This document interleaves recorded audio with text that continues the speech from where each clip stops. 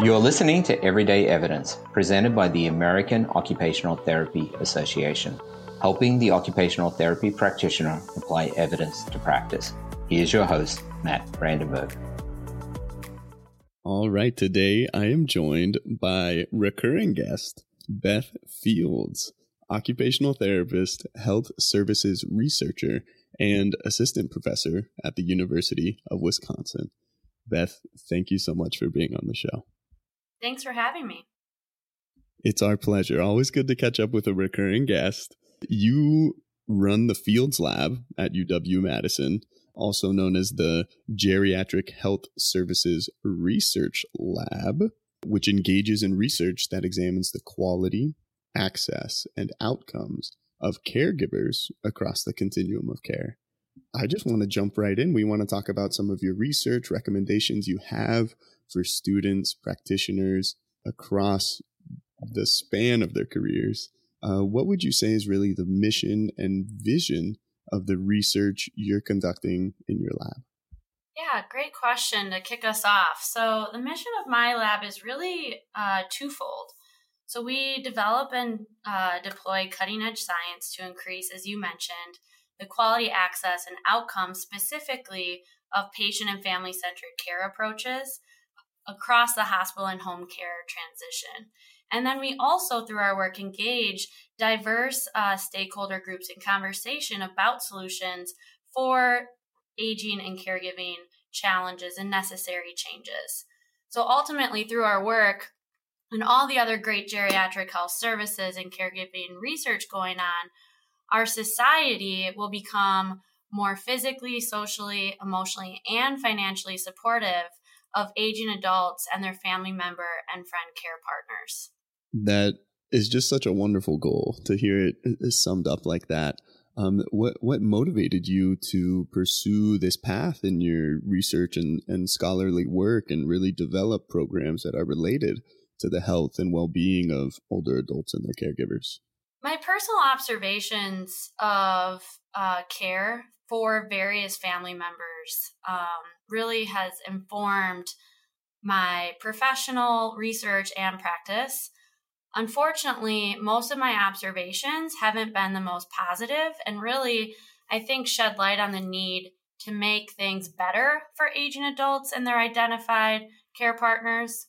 One specific example that comes to my mind is my older brother. And I've shared this story with students, colleagues, and other practitioners that I've worked with.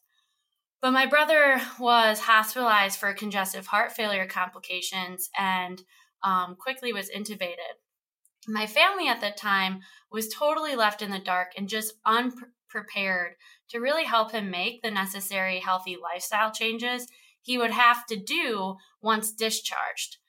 And there was an obvious disconnect between what was being shared with my brother while he was hospitalized and family and what was realistic to do, but also supported to do.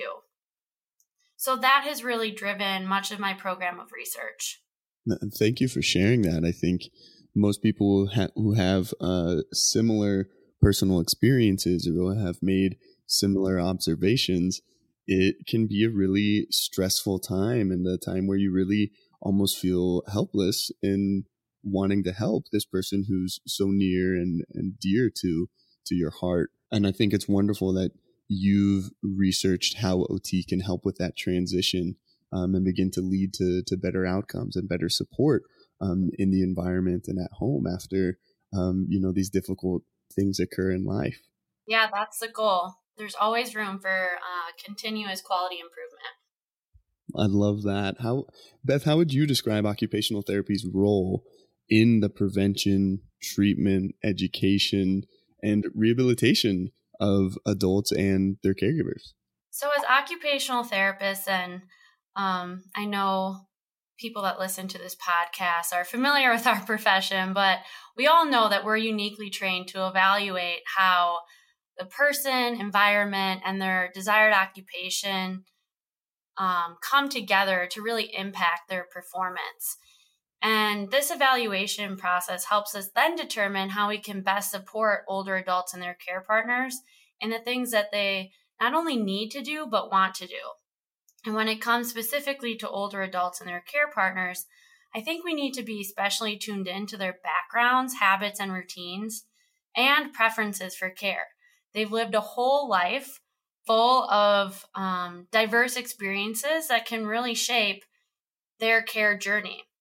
And as occupational practitioners, I think for this population, we just need to listen carefully, give choices, and really emphasize independence, safety, and comfort throughout our geriatric services. I love that, emphasizing independence, safety, and comfort. Such huge categories of performance and safety and overall well-being. I want to ask, as we're setting the stage for our conversation and for you to share some of your research today, what would you say is the difference between a care partner and a caregiver, and when really should people be using each term and why? Yeah, great question. So within the caregiving literature, especially for the geriatric or older adult populations, people use different terms, and there's no right or wrong way to address. I think it comes down to what do people prefer. So within our North American healthcare system, generally within hospital settings that I've worked with specifically, they tend to use the term family caregiver, and family is typically conceptualized very broadly. So it can include a spouse, a partner, a neighbor, whoever that admitted patient identifies as their person. So again, it goes back to giving the older adult the choice and how the older adult identifies their person. I tend to use care partner because I often think about caregiving as an activity that you partner with an older adult to complete. However, I do recognize that some chronic conditions like dementia, as the dementia progresses, family members or friends that are fulfilling caregiving responsibilities they assume more caregiving roles as it progresses. So you may start out identifying as a partner in the caregiving task, but then eventually you move towards becoming more of the actual giver of the care, where the individual is less able to do for themselves. So I think as far as terms, I usually ask what people prefer or what they're familiar with and go from there. I love that. I think that's a great guideline to approach really using any type of term. And it's very person-centered. When we do use the terms caregiver or care partner within your research, is that going to include paid caregivers as well? Great question. So generally, my work focuses on those that do not receive compensation. However, how we define compensation can vary. So, I might include a family member who's providing care to their loved one with some form of dementia in a research study, and they're receiving some tax benefit, for example. That could be considered compensation and put them in a paid caregiving category. But I think in the literature, generally, paid caregivers tends to refer to those of like personal care assistants, those that are working for, various types of organizations where they're employed. Thank you for that clarification as well. I work in outpatient pediatrics and work closely with families, but also we see, personal care attendants as well. And the collaboration with someone outside of a family circle does look different. So I want to make sure we're covering all our bases in the recommendations we give to listeners. Beth, what would you say are really some of the challenges of providing occupational therapy to older adults and using interventions to support caregivers and care partners? So some of the challenges I faced when I was practicing in home health really related to readiness for change and the individual's level of independence and needed or desired level of support. So because older adults have lived a longer life, many can be set in their way, so to speak, and there can be a denial or poor awareness for various needed supports. So to overcome some of these challenges, I think as a profession, we really need to be prepared to have difficult conversations and think big, but be okay with starting small when it comes to care planning and what goals we're collaboratively setting with our older adult clients and any involved family or friend supports. I love that focus. I think we all can work with clients and patients that seem stubborn and as you said, very set in their ways and specific. But again, I love the term care partner and think it benefits practitioners to view themselves as partners as well, and a partnership and collaborating to find, the best interventions and best modifications that can work in any given circumstance. I want to discuss some of the implications of your research projects that are ongoing. It seems like you mentioned a lot of your studies focus on and test assessments, toolkits, and programs related to health outcomes after hospital discharge. What would you say are some decision support tools that practitioners could use to enhance caregiving preparedness to improve health outcomes after a hospital or skilled nursing facility discharge? Yeah, so decision support tools help patients and their care providers, as well as their family members or friends, participate in decision-making about healthcare options. They commonly utilize structured guidance to really help encourage honest communication about various treatment and education options, as well as provide opportunities for the patients and care partners to identify and articulate, again, coming back to their values and preferences. So as occupational therapists, we're really good at conducting an occupational profile assessment. So really getting at some of those key elements of our profession. And I think decision support tools should really be available at every important decision point throughout the care continuum, especially at hospital admission and discharge for whatever disposition they're going to next. Let that be home or like some intense rehab facility or a skilled nursing facility. So one decision support tool that my lab and our team have created is called the Care Partner Hospital Assessment Tool. And we developed that tool based on caregiving and geriatric health services research expert opinions. And then we also did some validation testing where we asked care partners of recently hospitalized older adults their opinions of the tool and whether they thought the Care Partner Hospital Assessment Tool, which I refer to as the chat, can improve their preparedness for caregiving. So that tool right now is actually being adapted specifically for hospital-based dementia care. So our team is currently conducting co-design sessions. One session is with clinicians from various disciplines within the hospital setting. And then another session involves previously hospitalized patients living with some form of dementia and their identified care partner. And with those co-design sessions, we're really letting them tell us their experiences with dementia hospital-based care, and then presenting our original tool, the chat, and having them provide feedback on whether or not they think it could be utilized specifically with that population. If it can be utilized, does anything need to change? Our research team then makes changes, and it's this iterative process where we go back and forth and then swap ideas between the clinician group and the patient and care partner group. So it's a very fun approach. It's really informative. And I think anything that's really driven by the stakeholder end user of the process is going to be, in the end, more valuable. Absolutely. Absolutely. And I love your process too. It sounds so collaborative and just a continuing process to improve the measure and improve the chat. We're going to link your lab's website where listeners can find more information on each of these studies. We'll get back to our interview right after this quick message. You all know we really try to make research more consumable and applicable on everyday evidence.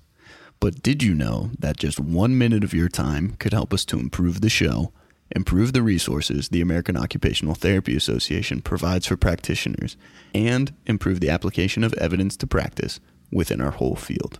Please take our 1-minute survey. It's only 3 questions, and you can find the link in this and every episode's description, and support the AOTA in continued efforts to improve our podcasts and to improve the translation of research to practice. Now back to the interview. But I have a follow-up about the chat. How is this measure used? Is it integrated with a medical record system? Is it kind of a questionnaire format or survey format with participants? Could you tell us more about how a practitioner might use the chat in a hospital setting? Within one of the publications that we have, we actually provide an example workflow that was developed in collaboration with, one of our academic medical systems here in Wisconsin. So that's just one example of how the chat could be integrated into care. Each system is going to have their own approach to what care partner involvement should look like. So we can only make recommendations, partner with different systems, test them and see what works best and go from there. But I think it's always helpful to work off an example. So I'm happy to share that.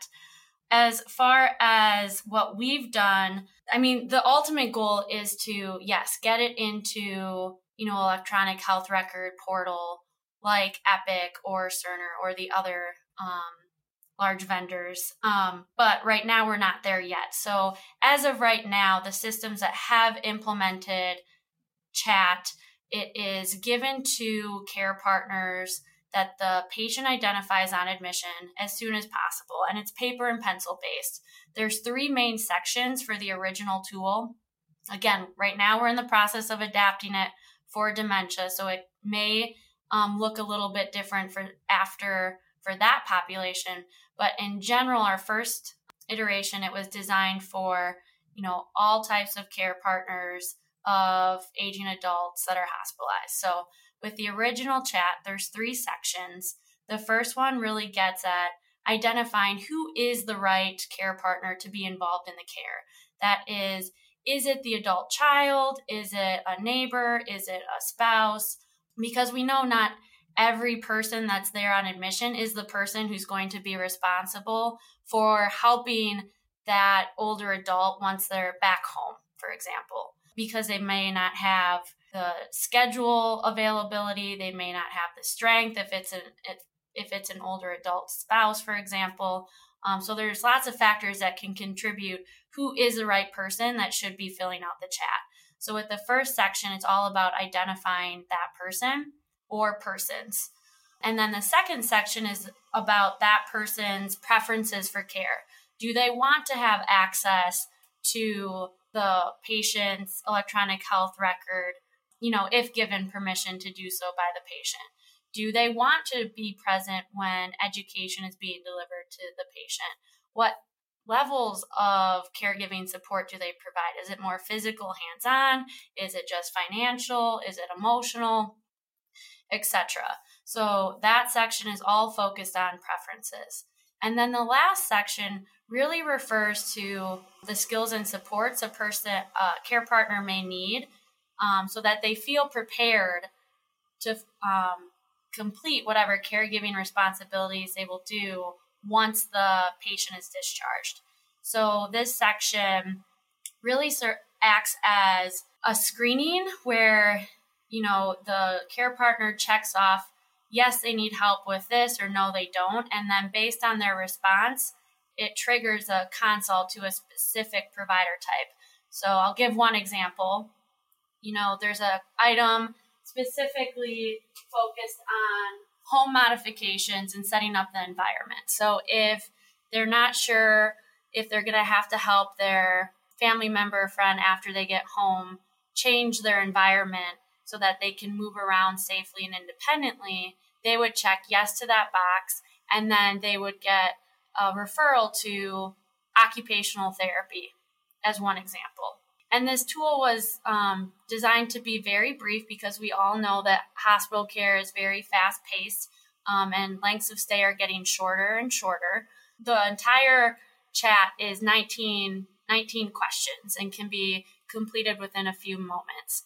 And once the chat is completed by the care partner, then they are instructed to give it back to, the charge nurse or whoever is the main person on the unit.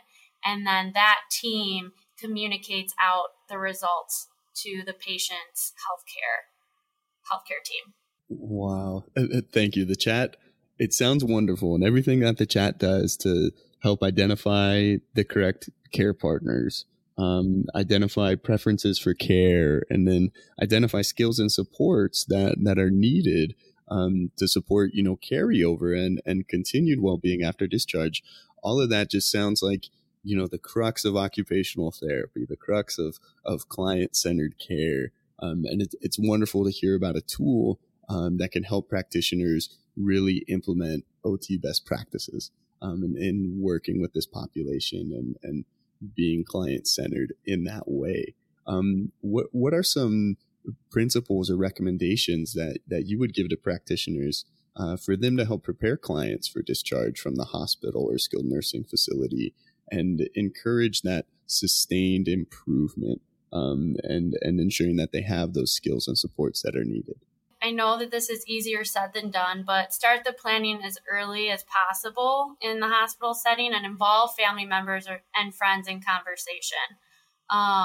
So I often see discharge conversations happen the very last hour or two of the very last day of a patient's hospital stay. So I think tools like the chat, which again is designed to better understand caregiving context and the need for skills and training and support, can really help start the conversation earlier on in the hospital stay and ensure that these care partners that provide the lion's share of care at home really feel ready to help their family member or friend stay home once they get there.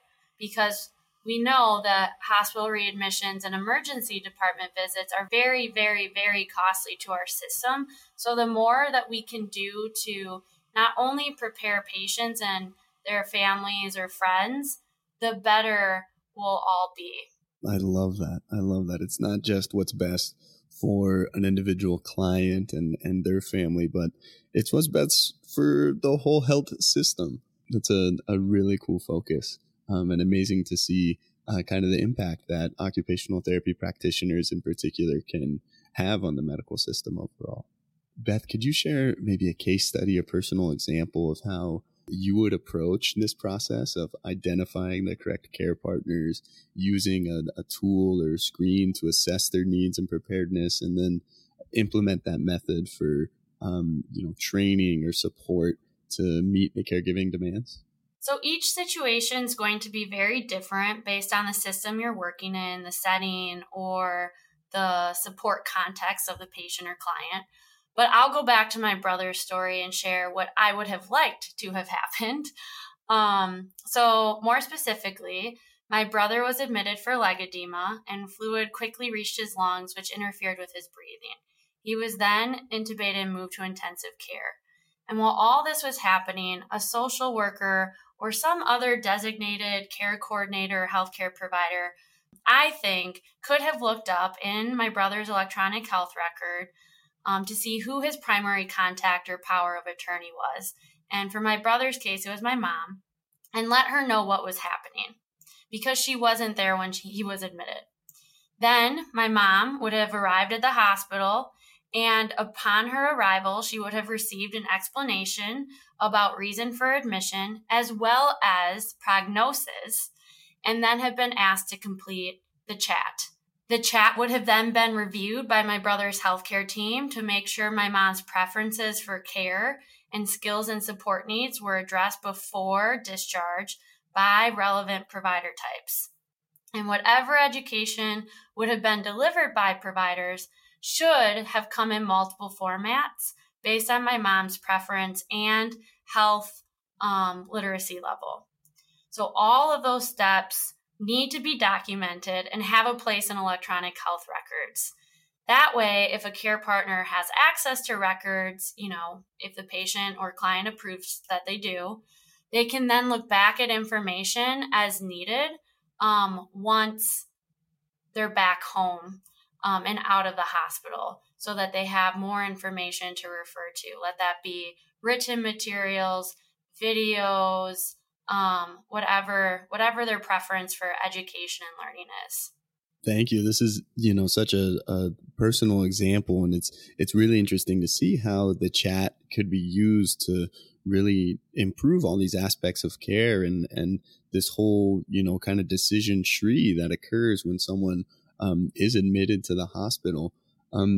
What would you say is really, stopping the chat or similar assessments from being used automatically or all the time when someone is admitted to the hospital? And there is literature that shows there's this 17-year research to practice gap. And that gap comes from a variety of things. I think a lot of times research isn't necessarily designed for end users and involving the right stakeholder groups that will be utilizing them to really understand what is feasible in practice.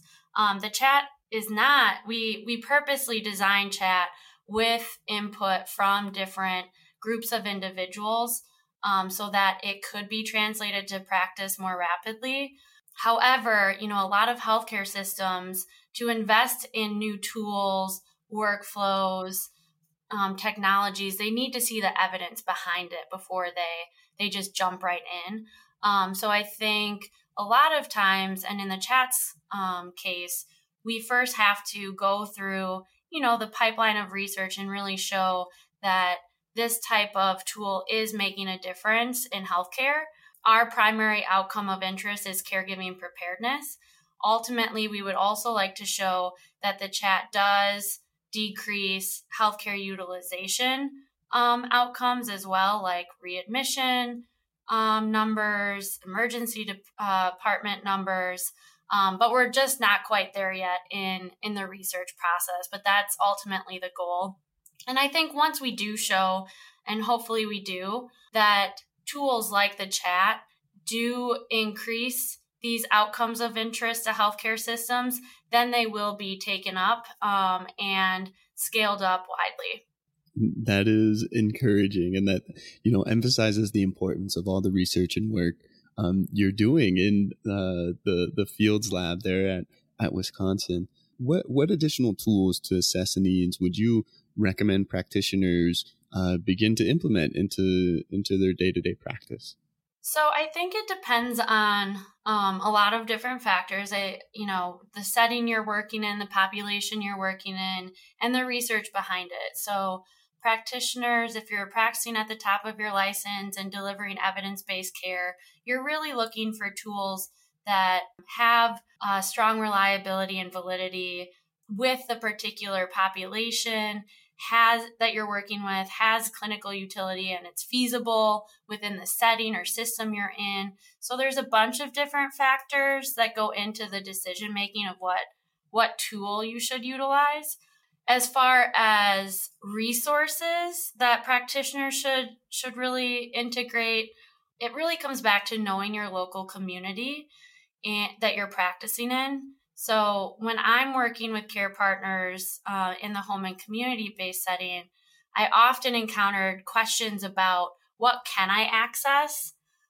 So be ready as a practitioner to share, during your more informal assessment and just conversation and getting to know the client and or their family member, friend that you're working with, know what they are eligible for based on their socioeconomic status, their documented diagnosis, etc. Because each state and local community is so different. So as practitioners, it's really on us to learn about the organizations and agencies that we can refer people to if we can't offer specific services that they need based on their prioritized goals. Absolutely. I think it's, or at least it should be, kind of universally known within occupational therapy how important community resources can be in supporting clients and their caregivers and entire families. But as you mentioned, every single community is unique and has different availability and accessibility to these types of resources. What are some examples of community health interventions that you've seen be effective in supporting older adults? So one that comes to mind based on a study that I'm co-leading with the incredibly knowledgeable Dr. Pam Toto from the University of Pittsburgh is the Community Aging in Place Advancing Better Living for Elders program, which is a mouthful, but it's commonly known as CAPABLE. And CAPABLE is a program that was developed by clinician researchers at Johns Hopkins School of Nursing. And it has a 12-year track record with demonstrated effectiveness in improving function to help older adults age in their community. And right now it's being offered in over 40 organizations across our country. And CAPABLE, it's an interdisciplinary program that involves occupational therapy, nursing, as well as a local handiworker to help make home modifications based on the occupational therapist's observations of the home environment and conversations with the older adult client. So that's one example of a community health intervention that has a really great track record. I love that. I love that. And CAPABLE, that's also linked on your website. Again, I want to make sure all these resources are available to our listeners. How would you recommend a practitioner really begin to increase their scope and capacity to, find CAPABLE or a similar existing community health program for their patients if they're not aware of one? Yeah, so going back to knowing your local community resources, figure out what programming is available through your area agency on aging, commonly known as a AAA, or State Department of Health Services. And then I think practitioners, we really should create a resource toolbox for ourselves based on the common populations that you work with within your setting. So look up senior centers, health and wellness clinics, and be sure to explore who has access to them and why, because not everyone has the same insurance or the same eligibility criteria. So I think it can be pretty devastating if you make a suggestion or referral to a specific program and then the family or the older adult goes to pursue it and then find out that they can't actually take advantage of it for whatever the reason be. So make sure you do your homework first as part of the care planning and approach to delivering whatever service you're going to be working with them for. And if there aren't any available, services or programs in your area, try figuring out why. Is it because of lack of financial resources, or is it a community preference or priority to focus on something else? As OTs, we really should be advocating for more money to be spent in certain areas within our state budgets during events like Capitol Hill Day. And you can also see if there's an organization or agency somewhat nearby you that may be interested in doing a small pilot program with you. Because if you go down that pathway, you can start to create value proposition statements with the organization and figure out what the organization is going to get out of the partnership in addition to you. Maybe that's demonstrating that a certain pilot program is favorably impacting some outcome of interest that you can then take to different types of payers to get funding and make that resource available for the people you are working with. I love that. That is such a wonderful kind of outline for how practitioners can increase their scope and search out and partner with some of these existing agencies to really improve overall health outcomes, which is, the goal all of us are striving to achieve as occupational therapy providers. But as you mentioned, it does take some effort and it might take some advocacy. What are kind of some other skills or tips you would give to practitioners who are looking to increase their scope in this way? How can they better prepare themselves to make these partnerships? One thing that comes to mind is just knowing what your value is and what you can add to a team. I always like to think about what I bring to the table before initiating a conversation, and then also doing the homework ahead of time. So know like the organization's mission and value statements, who the people are, what their priorities are for their programs and services. So that way, the first interaction you have with that organization, you go into really as more of a conversation, a two-way conversation. Well, while you're learning about them, they're learning about you, and you can really assess, what are the different skills that the two groups bring to the table to see if this is a worthwhile partnership moving forward. I never like to go into a conversation with like an ask in mind right off the bat. I think it takes time to develop these relationships with community organizations and agencies for the people that they're serving to really have an impact on. So be willing to put in the work because the long-term outcome is going to be beneficial, not just for you as a practitioner, but for the organization and the larger community that they're working with. I love that. Thank you so much. And it's so inspiring, as an OT provider, you can feel confident in knowing that this is a profession that helps people not go back to the hospital. It's, there's evidence that supports that. But if we are not aware of that evidence, it makes it a lot more difficult to find these partnerships, create these partnerships, and end up improving, health outcomes for so many more people, and improving that impact. Could you share, any success stories or personal experiences? You've already mentioned Capable, maybe telling us more about that and how it really highlights the positive impact of community gaining in place programs or interventions. Sure thing. I love talking success stories. So one of our Capable participants expressed fear of falling, and as a result was pretty sedentary in their home environment. Through active problem solving and some more basic environmental adaptations with the older adult participant, our team was able to help them reduce their risk of falls.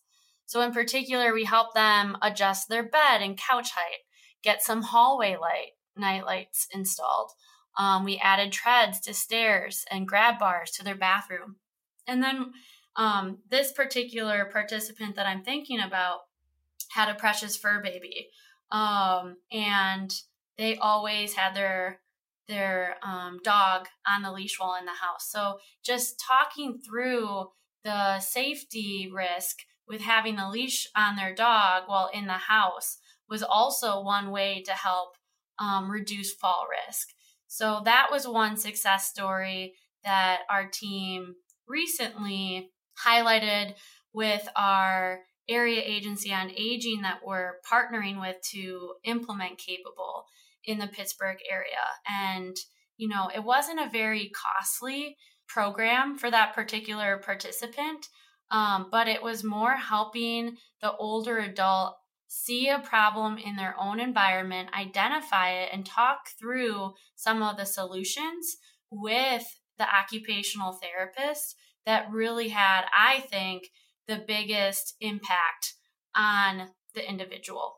I love that. That really is an awesome story, an awesome success story.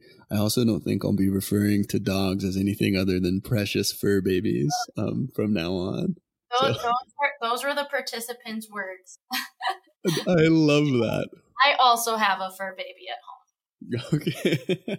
We've, discussed the chat. We've discussed Capable. We've seen some sneak peeks into successes that can be achieved from using these types of tools.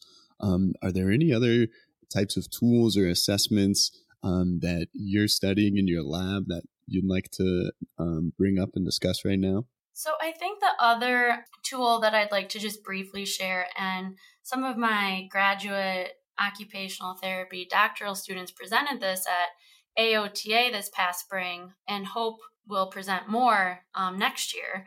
But the augmented reality home assessment tool is another project that I'm working closely on with collaborators in architect and design, as well as health information technology. So my colleagues and I are partnering together to create this mobile-based app that will hopefully soon be readily available to different end users. But we are just about finishing up the testing phase of it and going to be publishing that work soon. But the main idea of this mobile-based app is that it uses the augmented reality within your smartphone, like the iPhone, to measure the home environment. So generally as OTs, when we're assessing the home environment, we often manually complete measurements, take pictures, scan the environment, watch individuals' performance of different tasks. This mobile-based app, it has 4 different measurement tools embedded in it and allows like an older adult, for example, to download the app, use it to scan their environment. And as they're going into each space of their home and measuring like the door width or the slope of a ramp or whatever, the light within your kitchen or light within your bathroom, all of that information gets saved, and it tells you within the app whether or not that's ADA compliant, and also maps it on using the housing enabler framework, which is a widely acceptable framework for home modification and environments. So it spits out a report at the end, which then can be shared with occupational therapists to make recommendations for certain home modifications, can be shared with a contractor or some other provider type that has the knowledge and skill base to be able to say, hey, your lighting wasn't the right illumination and it's really dim, which we wouldn't recommend. So you might want to consider making a modification and adding night lights to your hallway to prevent falls from happening, as one example. So that's a really cool tool that our team is in the process of developing and testing. Yeah, my mind is blown. That sounds like such an amazing app. It sounds so useful, so practical, and so creative to apply, kind of the OT lens and OT expertise to something that anyone can use on their phone to lead to home modifications, increase safety, increase ability to participate in those occupations that really give meaning to a person. So how could our listeners, how could practitioners kind of follow the progress of this app and that study? Where can they go to read some more about that research? Yeah, so I'm happy to share. We just had our first publication that kind of describes the design of the mobile-based app as well as the first phase of testing, where, again, this tool was designed with end-user feedback from the very beginning. So that publication is going to come out here very soon. So I'm happy to share that with you, Matt, so that the listeners have access to it. I also would encourage everyone, I try my best to keep our lab website updated with links to various newsletters, media, press releases, publications, etc. So I think checking into my lab's website is another great way to stay up to date. And then, of course, anyone can reach out to me. I'm happy to share my email and my phone number. So if there's any specific questions that listeners have related to any of the different types of projects we have going on or where we're at with those projects and access to, end goals or products, I'm happy to provide that information. Thank you, Beth. That really kind of bolsters the evidence toolbox and resources that our listeners can access. Any other tips or recommendations for staying up to date with the latest research and evidence-based practices for aging adults and their care partners?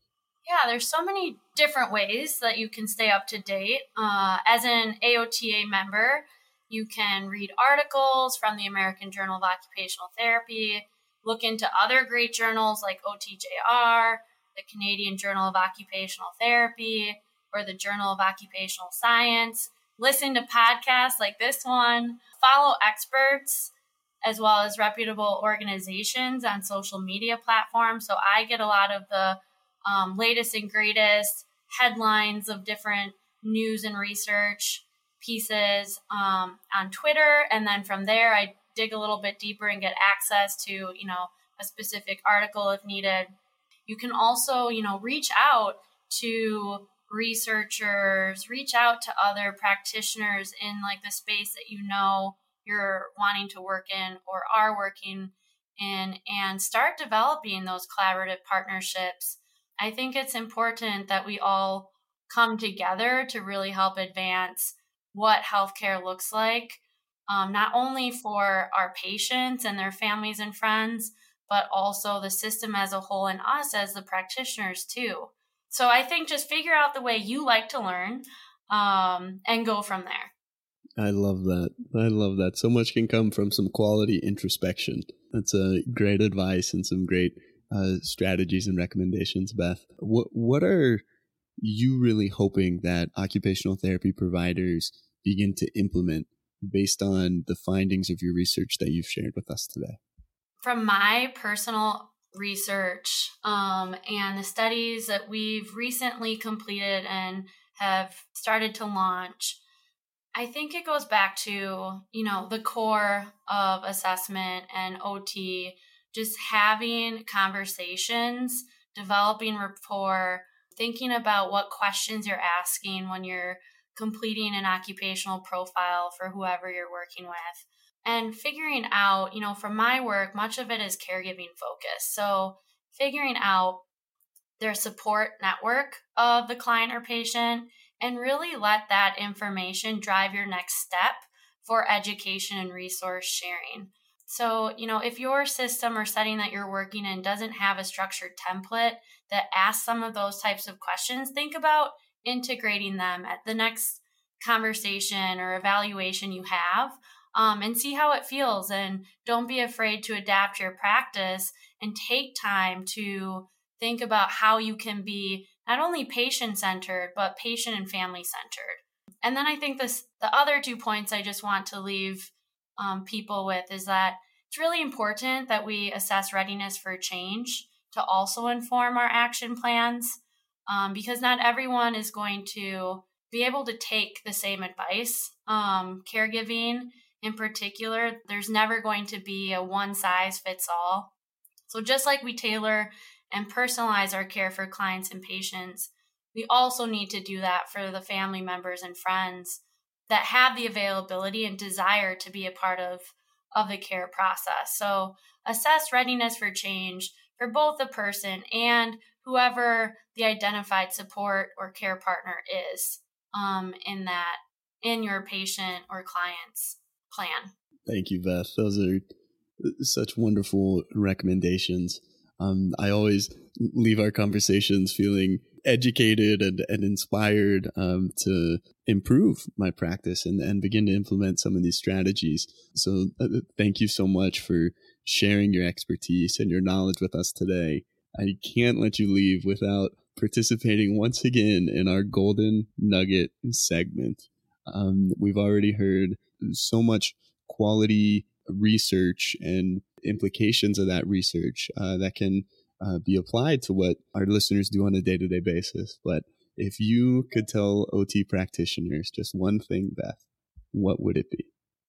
Yeah, to me, this is easy. Deliver care the way you would want to receive care. The golden rule. And I think for caregiving in particular, Rosalind Carter really said it best. She shared there's only 4 kinds of people in the world: those who have been caregivers, those who are currently caregivers, those who will be caregivers, and those who will need caregivers. So the next time you're going to practice with an older adult and evaluate and treat them, just make sure you're asking the questions and delivering care in a way that you would want to receive the care. I love that. Thank you so much, Beth. It's been such a pleasure catching up with you and hearing about your lab and all of this wonderful research, evidence, tools, and supports that you're working on developing and disseminating. So thank you again so much for being on the show today. Yeah, thank you so much for having me. It was fun. Absolutely. We'll have to do it again. Sounds good. Have a great rest of your week. Thanks for listening to Everyday Evidence. Tune in next time for more evidence-based practice insights and applications.